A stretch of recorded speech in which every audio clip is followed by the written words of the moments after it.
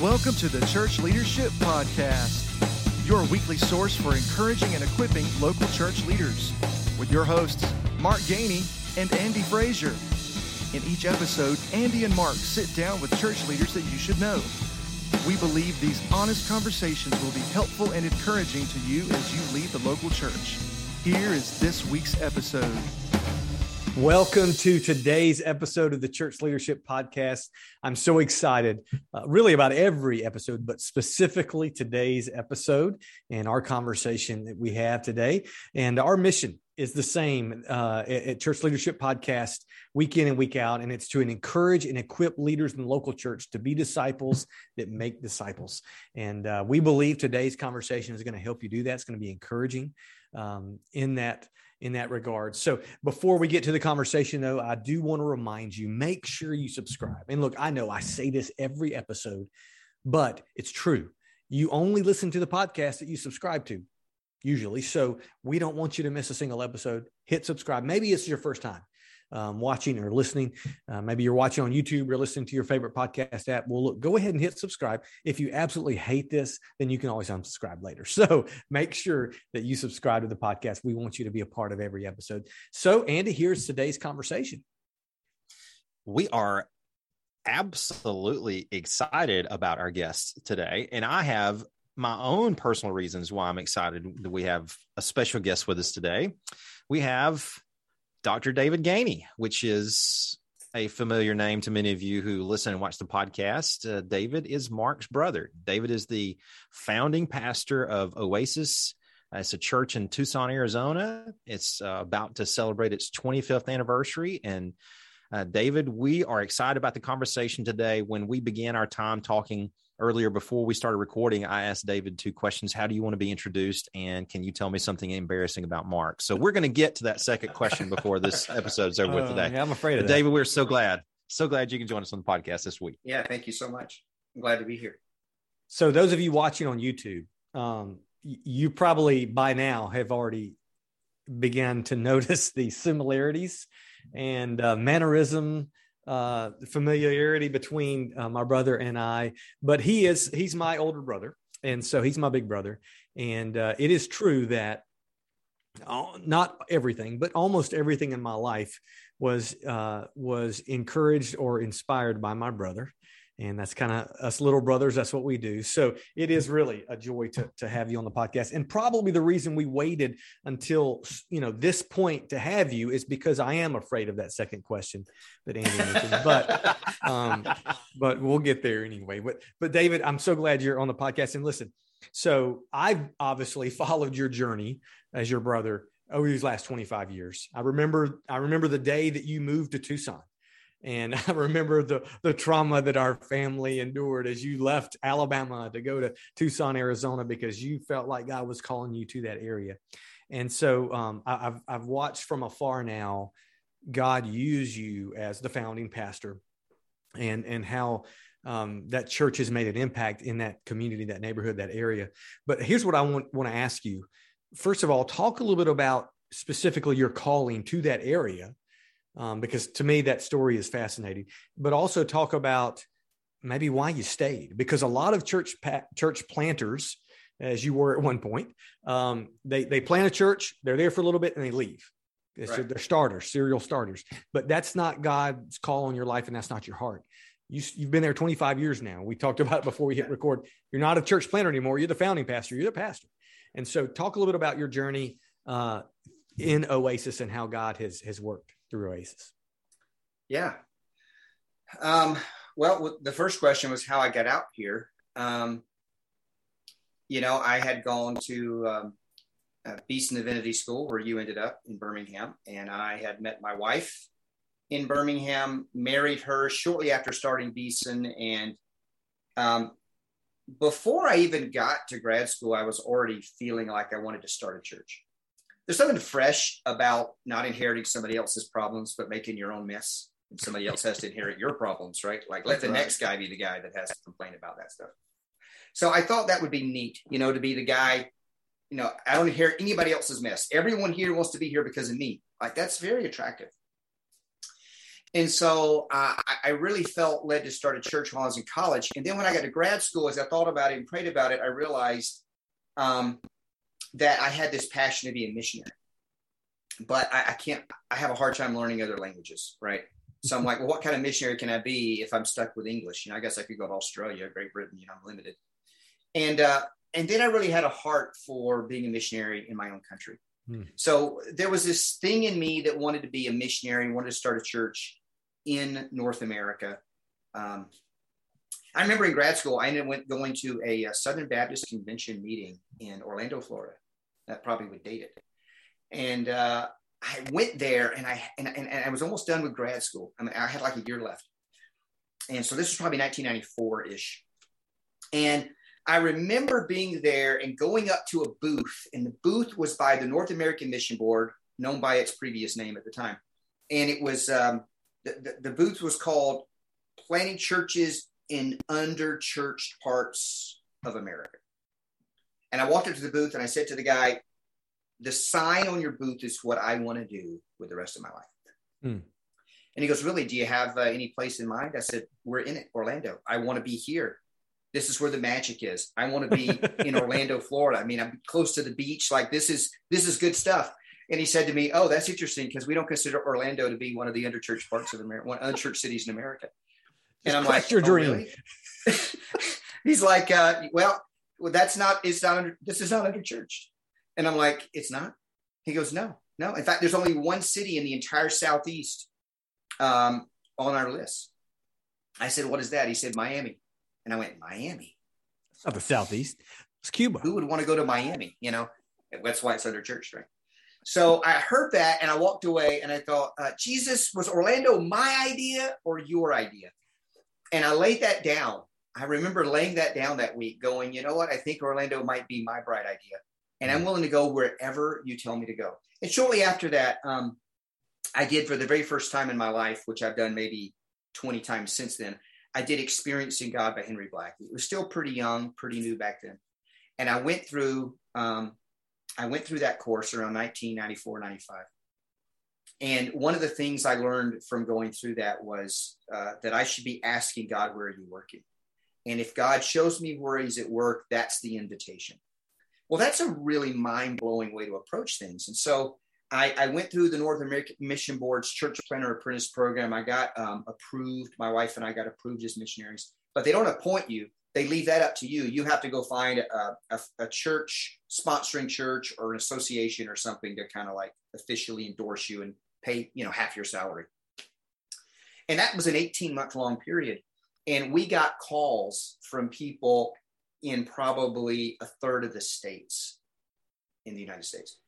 And we talked to people in Nevada, Minnesota, Ohio, Illinois. We talked to people all over the country. And we even flew up to Boston twice. We almost moved to Boston. And I thought, honestly, that if the standard was, where's God at work, that would be solved like in the first phone call.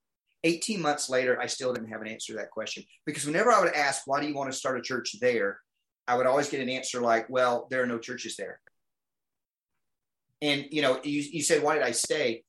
My longing was to plant one church and stay at that one church the rest of my life. That was my goal from day one. I almost didn't do it. There are a couple of times I almost quit, but that was my goal. And so I would say to people, look, I want to move my wife and my kid and myself there and have the rest of my family there and raise my family there and maybe die there. You got to give me a better reason than that. And they never did until I talked to a guy in Tucson who said, well, we've got a church planter apprentice out here who has started a church. His goal is to abandon it quickly. And it's been going about 6 months and there's a group of people there and they're hungry. And I asked questions. He gave me good answers. We flew out here, saw a hungry group of people that wanted a church. And we knew before we got on the plane to come back, God was inviting us to Tucson. And on the plane on the way back, we agreed to quit our jobs, turn in our notices. And we were here 1 month later, permanently. And there were some hard times when I wanted to just, cry and come home.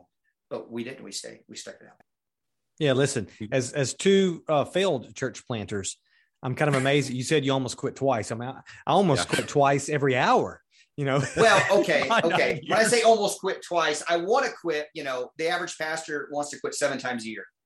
Before I went to Potter's Wheel, which I'm sure we'll get to later, I remember thinking the average pastor thinks about quitting 7 times a year. What kind of wusses are going into the pastorate? And then after I became emotionally healthy, because I wasn't emotionally healthy, I wasn't in touch with my feelings. After Potter's Wheel 1, I became aware of that. And as I began this journey of emotional health, the Peter Scazzero journey, which I went on later than him, differently, but it was the same journey. When I started getting emotionally healthy, I remember thinking, just 7 times a year? Man, I think about quitting 7 times a week. So when I say I almost quit, I don't mean I thought about it. I thought about it lots of times. I mean, I really seriously almost quit, like ready to just get in the car and come home. Yeah. I think about quitting even now, but that's not almost quitting, because we suddenly realize we don't have any marketable skills, and what else can we do? And how can we feed our family? And we're stuck with this church. Yeah. Elijah under a broom tree. That's how I consider a lot of those Monday morning moments pastors have. You just, am I the only one? God, do you care? We can have it's just me against the prophets of Baal. Yes, that's right. Well, David, your story is very interesting, not just in the fact that God moved you from Alabama to Tucson, but it's interesting the fact that you have this longevity of sticking with what you thought God wanted you to do. You said from day one you wanted to be somewhere and stay there a long time. And we've talked a lot about church planning here on the podcast. And most of the time, a church planner's story is they are borderline nomadic. They'll go somewhere, they'll stay, they'll start, they're apostolic, they go start something and they'll let somebody else come in and finish it. And you mentioned, it's attractive to come in and make your own mess and let somebody else come in and clean it up. So, which is what I've done. What would you say to people who are watching and listening who maybe they're in the church planning world and maybe they're considering, should I stay or should I look for something else? Or maybe they're about to enter into that world of church planning. They're going through the process of being, poured into and equipped and prepared to go on that journey.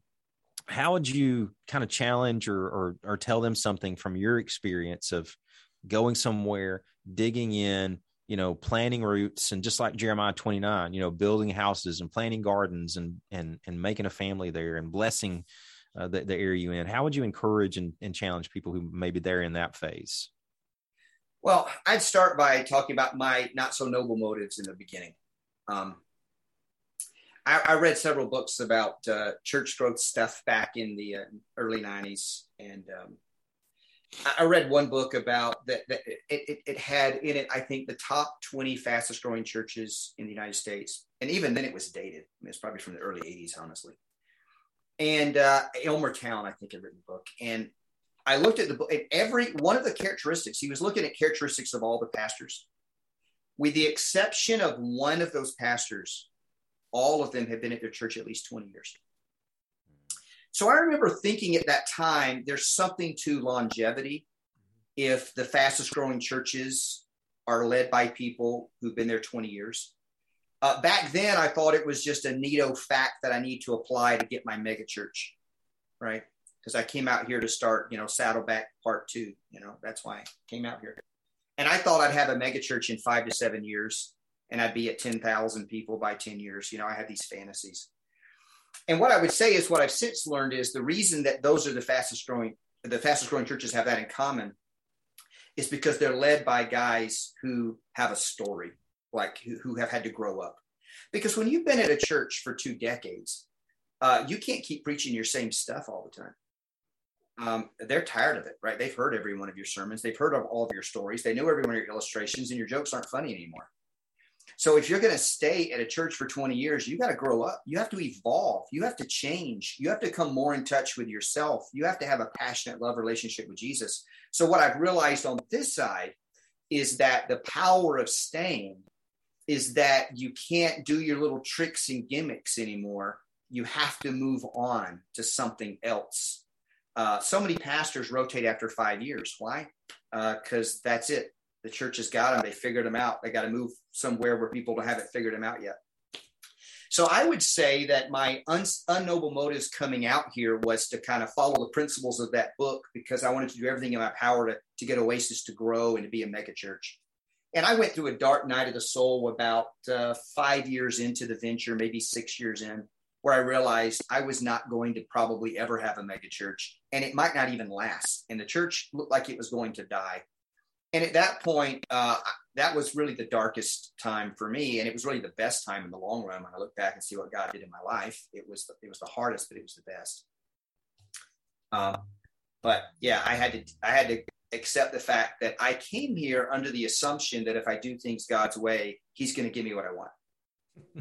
And then I did things Jesus' way. I didn't do things Jesus' way, I did my way. Then I repented of that, did things, started going to soul care, started like working on me. Then I stopped being the angry control freak guy that I had been. And I thought, well, now Jesus is going to give me what I want magically because I'm not manipulating everybody. And he didn't. And the church almost died. And it got worse after I repented. And then I got really angry with God and said, really, seriously, I'm going to do everything your way, and then you're going to let it die quicker?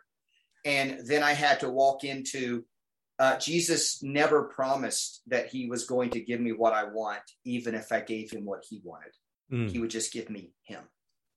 And so when I realized the only thing Jesus promised me is Jesus, and I started loving the people, I realized I liked them. And it was about 6 years into this, I started really enjoying the people. I was no longer like trying to manipulate them, and I just enjoyed them. And I fell in love with them. I'm like, wow, it'll be sad if this church dies. I really like these people. This is like my favorite church. And so, we're still small. We were doing pretty good about a year ago. I was looking at the numbers. I say pretty good for us. Like, consider this. We've been here almost 25 years. And twice we've averaged like in the 160s, which is really great for us out here. We're out in the Wild West, and we're not a mega church, never have been.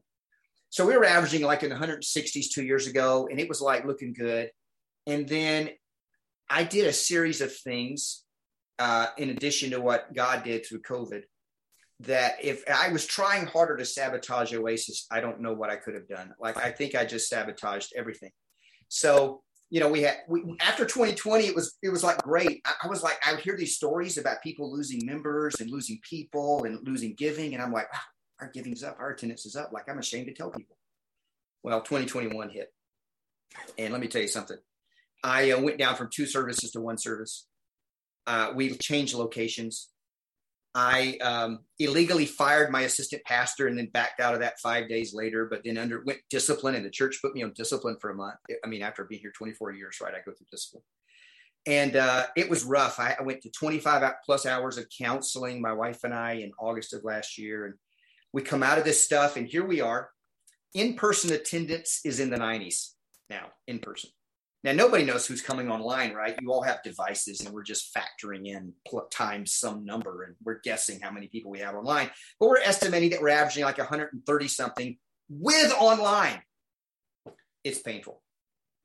And so I'm constantly being reminded that I may have come out here to start a big church that would make me famous and feel self-important, but God's got me on a journey to do something else in my life and in their lives. And I keep being reminded of that right when I think, oh, I've learned that lesson. I figured that out. Now God's going to grow the church. He's like, no, remember, we already had that lesson.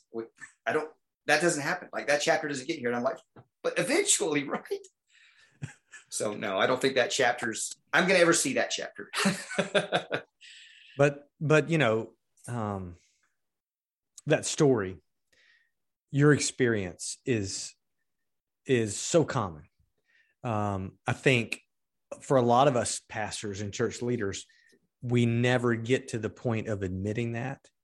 Yeah. We just leave and go somewhere else and think, well, those people suck. I've got to find a better. This isn't growing fast enough. I'll go someplace that will. Right. So I think just you sharing that story and being transparent is huge and such an encouragement. I want to ask you about something that's been a big part of what God has done in your life and in the life of Oasis. And that is, you mentioned soul care. Potter's Wheel is kind of your method of soul care. So if you don't mind, just explain a little bit about what Potter's Wheel is and how God has used that in your life and the life of the church. Okay. Yeah. So when I went through that dark night of the soul, 2 things happened. I came to find out about the cell-based church. We can save that for another day. And the other thing that happened during that time is I went to Potter's Wheel 1. So Potter's Wheel 1, the summary of this is there's some good people here in Tucson, John and Patty Seepin. They're mentors of mine. They're in their late 70s. And back when they were young, they went out east, and they ended up at Grace Theological Seminary, Indiana. And they sat under a young guy named Dr. Larry Crabb and another guy named Dr. Dan Allender, right? They were just getting started in the classroom, and they were doing this whole new approach to counseling. And so John was in a degree program, a master's degree program, and Patty was invited because she was a spouse. She wasn't even getting a degree. She just sat in on the classes because she was allowed to. So they just took in all this stuff from Allender and Crabb. And then eventually they ended up as biblical counselors, made their way out west to Tucson, and started a lifetime of biblical counseling. And what they would do is they would take the 2 semesters of material they got from the main class that Crabb taught. They would take those 2 semesters and they would offer it one night a week to a close, intimate group of people, and they would pass it on. Well, then eventually some missionaries came to Patty, and this one female missionary said to Patty, would you come here and help the missionaries here by doing that stuff you do throughout the year? Could you do that in 1 week? And she said, I can't do that in 1 week. That takes a year. And she's like, I know, we don't have a year. Could you just give us something in a week that these missionaries are falling apart? They need help. So she said, well, I'll see what I can do. And so she took the 20 hours of one semester and decided to do it in the mornings for 5 days. And then she took the 20 hours of lab from that semester, and decided to put that in the afternoons. So she said, well, I could do 5 days, 8 hours a day, 40 hours, and I could get you the main gist. I don't know what it's going to look like and feel like, though. And it was transforming, right? It was life-changing for these missionaries.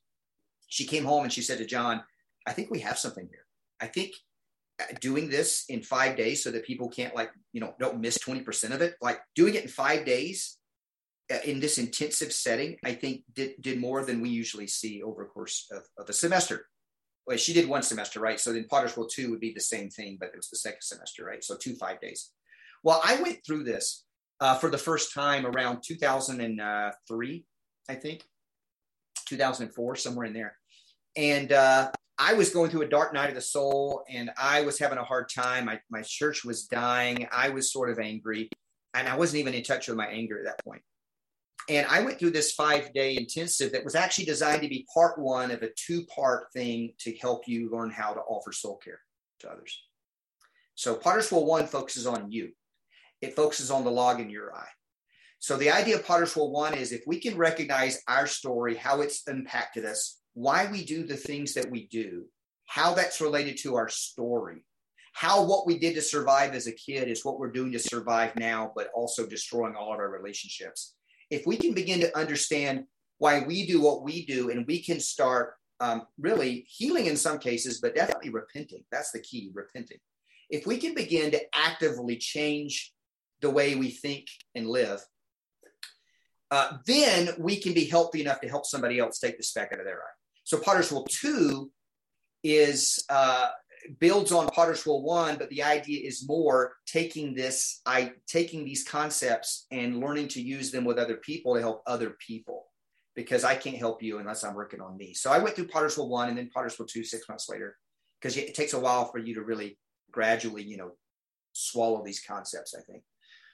And it was changing. It just life-changing. I mean, outside of salvation, the most powerful 2 weeks of my life. And it changed the way I viewed my wife and our marriage. It changed the way I related to my kids. It changed the way I related to leaders in our church. I slowly started finding out who I was and living out of my real identity, because I think I'd been living with a mask. I mean, I was in my mid-30s at this point. I've been living with a mask since I was about 12 years old, and I wasn't sure where the real me began. Mm-hmm. So it was a long process of me just kind of learning to offer my own heart. And eventually people saw the change in me. I had an administrative assistant that I had for 10 years. She said, David, I don't know what Potter's Wheel 1 is, but after seeing how it changed you, sign me up. I want to do it, right? And so then that started happening. Some people would sign up just because they saw the difference it had made in other people's lives. Other people would hear about it and be terrified because there were lots of crying, it's painful. And people are like, yeah, I don't think I'll pass. But over time, a significant percentage of our own church has gone through this. And there's also a retreat that we do in 2 days that's kind of Potter's Wheel light, that just gives you the basic concepts and lets you have some small group time that's not as intensive. And it lets you kind of get some of these ideas without, getting baptized completely. And for some people, that's a better first taste of it, is to have like a whole church or a large number of people in the whole church go through it and get a taste of it. And then some people can go and get more of an intensive. But that's kind of what happened. And so a few years ago, I went through a internship with John and Patty, a really intensive internship that when they were telling me about it, I'm looking at them thinking, there's no way I'm going to pay to do this internship. Are you out of your mind? And then they said, and if you do this, we'll let you teach Potter's Wheel 1. I'm like, I'm in. That's what I want to do the rest of my life. So now Hope and I teach Potter's Wheel 1 and 2. And last year we did 6. Between the 2, 1 and 2, we do more Potter's Wheel 1s than 2s. But between the 2, we did 6 last year, and we're on schedule to do 6 this year. And our board of directors at Oasis has just been gracious and agreed to let me be bivocational. I don't get any money from that. All the money goes into Oasis, so I'm still getting just the Oasis pay. But they realize that more and more my calling is to the church at large and not just to Oasis. And a lot of the people that come through these things are pastors and their wives and other people in ministry. And it's the most fun thing I get to do. And I love doing it. Well, David, I'm just going to go ahead and tell you, that sounds like a book in the making, if it hasn't already been started. So it hasn't. I would buy it. I would read it. So I know a lot of people who are watching and listening probably want to know a little bit more about not just your journey with Oasis, but this ministry called Potter's Wheel, and how soul care is what a lot of pastors are called to do. And some, it may be their primary calling. It may be their passion. So we'll put a link to your church and to Potter's Wheel information in our show notes so people can find out more about that, and they'll be able to reach out and get in touch with you as well. But I just want to say personally, thank you for being honest today about sharing your story. And thank you for sharing about a tool that God has used to encourage and to help you in your journey, because a lot of people who are probably watching and listening may have been in ministry for a long time, and maybe they're experiencing this frustration or anxiety or fear or anger or whatever may be going on, and they can't figure out how to put their finger on it. And maybe something like this will encourage them to take the next step they need to take care of their own souls so that they can help shepherd other souls. So thank you for sharing that today. Yeah. You guys are committed to disciple making, and that's something obviously that I'm committed to. And what I realized coming out west years ago, learning my model in college, right, was that there has to be other pieces to this, right? The cell was one piece, community, interacting with people of both genders and different ages. But another piece of this is soul care. Because what I realized is I'm trying to disciple somebody and they were sexually abused as a child, and we ignore that and the impact that had. Scripture memory is just not going to cut it. I mean, that's helpful. That's needed. You can't grow as a disciple without that. But I started realizing in my ministry that soul care was critical, because until we help people deal with like trauma, unless we help people, this one gal came to me a while back, and she clearly had issues trusting Jesus. So I'm just, trying to, gather information. At one point, asking her how she's doing. She's like, my back hurts. I'm like, why does your back hurt? Well, I don't sleep very much. Well, why don't you sleep very much? Well, I wake up a lot at night because the baby monitor goes off. Okay, so how long has that been going on? Well, my kid's 4. You have a baby monitor for a 4-year-old? And you're constantly waking up in the middle of the night? I think you could turn the baby monitor off at this point. And she's like, no, I can't, because I'm afraid. What are you afraid of? I'm afraid something happened to my kid. Has something ever happened to your kid? No. But you have a hard time trusting God with your kid. Yeah. Has God ever let you down with another kid before? And then she started crying. She said, I had a miscarriage years ago, and I'm still not over it. And I said, so basically what you learned is Jesus did not protect that child. Therefore, how in the world can I trust him with this child? Is that true? And she goes, that's exactly it. Well, if I just say, well, trust God, I could just say, trust God. You read some scripture, memorize some Bible stuff, But how's that going to help this mom who has to walk into with Jesus a lament of Jesus, where were you? And until she wrestles with God and hears from God about that miscarriage, she's going to keep that baby monitor on, and she's going to keep having back problems and struggles. No matter, she knows the right things, right? I think that's what I've learned in soul care is most of the people in our church know what to do, but they're not doing it. And so we as pastors have to ask, well, why aren't people doing it? Why are they stuck? And I think that's where I've learned soul care is a vital piece of any pastor's arsenal, right? Because if we don't do soul care with people, they're going to be stuck in ways that our sermons can't get them unstuck. That's right. It's also helped my preaching because, like the story of David and Bathsheba, I was talking to this with our assistant pastor at one point, and he was preaching on that passage, I think. And I was like, he had the big idea for me, right? That God shows up even in hard times, or God brings beautiful things out of evil and pain, something like that. And I said, do you understand what I meant by that big idea? He goes, yeah. She lost her kid and her husband. And I went, yeah, what else? What else? And he's like, well, that's it. I went, no, that's not it. What else? What else did she suffer? And he couldn't think of anything. I said, well, think about this. She was probably raped. And he goes, oh, well, some of the commentarians actually say that she, by bathing out in the open, egged it on. And I'm like, that's misogyny, man. Like, I would not say that from the pulpit if I were you. Don't even bring that commentary stuff up. Let alone it doesn't say that women who've been raped. Yeah, you're gonna have women in our church who've been raped, and do not attack or even suggest that anyone ever has attacked Bathsheba. No, she was probably raped because when the king tells you to do something, you do it. It's not like the president. The king tells you do it. And I said, and her husband, of course, was murdered. He didn't just die, he was murdered. And then it's funny, after sharing this with my daughter, she said to me, and Dad, she had to marry her husband's murderer. Yep. And I didn't even think of that. And so I think in soul care, when I read stories, I see different nuances. I realize how it impacts people. I used to say things like, honor your mother and father. But then now, after soul care, I look out in the audience and I see people who've been molested by their parents. And I realize I can't just unqualified say that. God can say that because in Israel, if you molested your kids, you get rocks thrown at you until you stop breathing. And so nobody has to honor you anymore. You're dead. But this is in Israel. And so I'm looking at people who they're wanting to know with this confused look, how do I honor these people that took advantage of me? So I've realized my preaching is far more nuanced today. I don't say nearly as many black and white things as I used to. I qualify things a lot more because I look out and I see people that are broken, and I know how they're broken, and I know how they're probably hearing what I'm saying. So soul care not only changes people, it also changes your preaching. It changes you. It changes the church. That's so good. So encouraging. And, I think as pastors and leaders, so often we can be like Andy's favorite counselor, Bob Newhart, who, when the lady comes with a problem, he says, stop it. Stop it. That doesn't work. I show that clip during Potter's Wheel 1. Yeah, that doesn't work. Fantastic.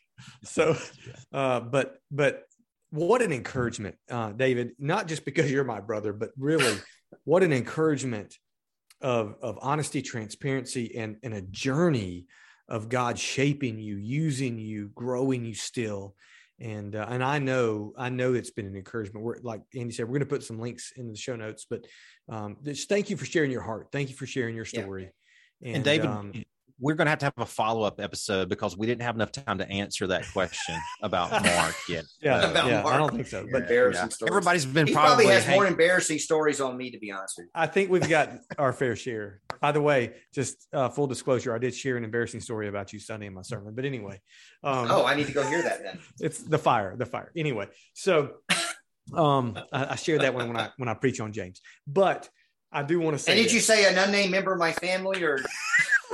I probably should. Yes, it's just so real when I mention real people. But anyway, I do want to say.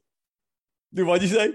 Pop up my picture and say, "This guy." No, I did not. I did not show your picture. Pastor David Gainey. No, I did not. But anyway, thank you for sharing. And listen, I'm going to say this, and I would say this with the camera on or off, but thank you for being an incredible example of a follower of Jesus. someone who loves others and loves the Lord, and someone who pastors well. So just want to say that. And I know those watching and listening have been encouraged and equipped to lead as they make disciples, as they are disciples. So again, thanks for joining us. Yeah, thanks for having me. We'll see you next time. Thank you so much for listening to this week's episode of the Church Leadership Podcast. Don't forget to share, subscribe, and even review our podcast on your favorite podcast listening app.